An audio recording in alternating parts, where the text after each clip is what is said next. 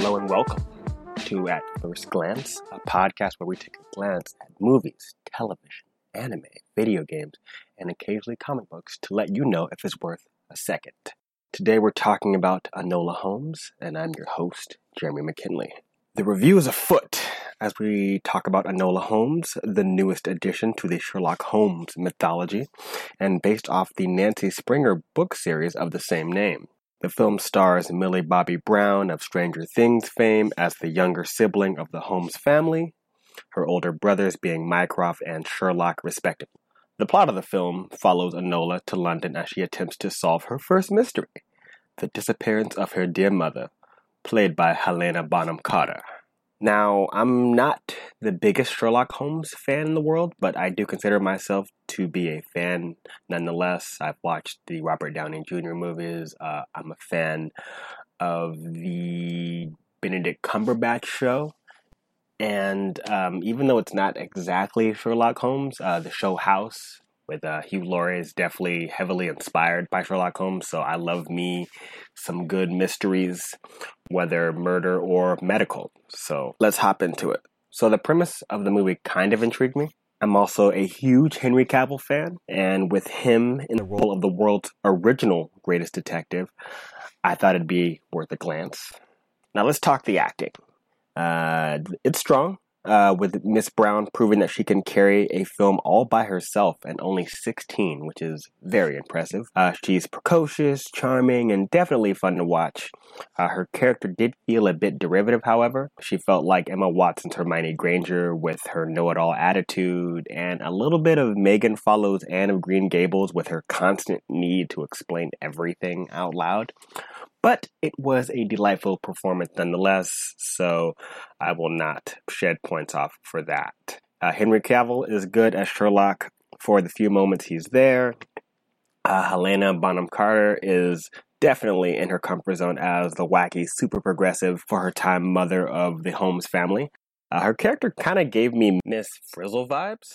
2 points to Gryffindor if you get that reference. Now, for a quick glance at the cinematography, I'd say it's workman level.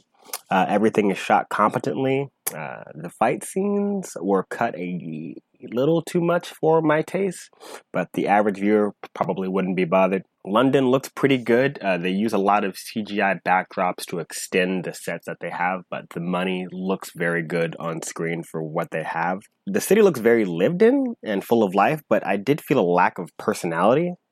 That may have been because Enola really doesn't interact with anyone that isn't crucial to the story. Everyone in the story also looks remarkably clean, which is weird because they made the city look like it had some grit and some grime. Like you could get dirty in it, but no one really looked dirty. So it kind of had this disconnect between the people and the world they inhabited. So it irked me, but it's not like a nitpick that's going to lower the score of the movie or anything. It's just something I noticed. Now, the most important part of any Sherlock Holmes story is, of course, the mystery. And unfortunately for this film, that is where this film falters. The mystery just isn't that interesting, and it didn't really hold much narrative weight as Enola would occasionally pause one mystery to pursue another, simply because she needed something else to do. Now, this is a light spoiler, but not really. The film's MacGuffin was in a situation where he was safe, and then Enola dragged him back into the story with the intention of keeping him safe, but it kind of only put him back in danger. It came across as a heroic move, but in retrospect, it kind of felt paradoxical to what she was trying to do, which was to keep him safe. It does feel like she kind of made a fire just to put it out herself. Another problem with this movie is that Enola's constant breaking of the fourth wall to explain everything is just a bit irritating to me personally. Now, I know this move may have been an attempt to gear the movie toward a younger audience, but it came across as very hold your hand in its execution, like a weird hybrid of Sherlock Holmes and Dora the Explorer. Hell, there's even a moment where she asks the audience if they have any ideas. But like I said, this may have been aimed at a age range that is definitely not mine. Definitely more in the I feel like this is like a YA. It is like for the YA crowd, somewhere between Nancy Drew and Veronica Mars in terms of age range. But yeah, it's not that big of a deal. So I'd give it a pass, knowing that it's not just made for me. Another thing, and this was more like a thing I realized she needed, is Enola really needed a Watson. And because she had no one to really bounce ideas off of, which is why she was constantly talking to the audience and explaining her thought process to us. And it's an interesting idea that can be done. I like the idea of the audience being involved in the mystery. The problem is she kind of just explains her thoughts, and it's very much like the movie didn't know how to use the 2+2 method of storytelling, where you kind of give the audience 2+2 and then you let them kind of figure out that it's 4 on their own. But she just kind of does the equation for you and tells you the answer over and over again. So it kind of feels like you're just along for the ride and you don't really have much to do with your mind. Just did not grab me very much. The film is also distractingly woke in small moments. There's a scene where a black female jujitsu master educates Sherlock on his white male privilege.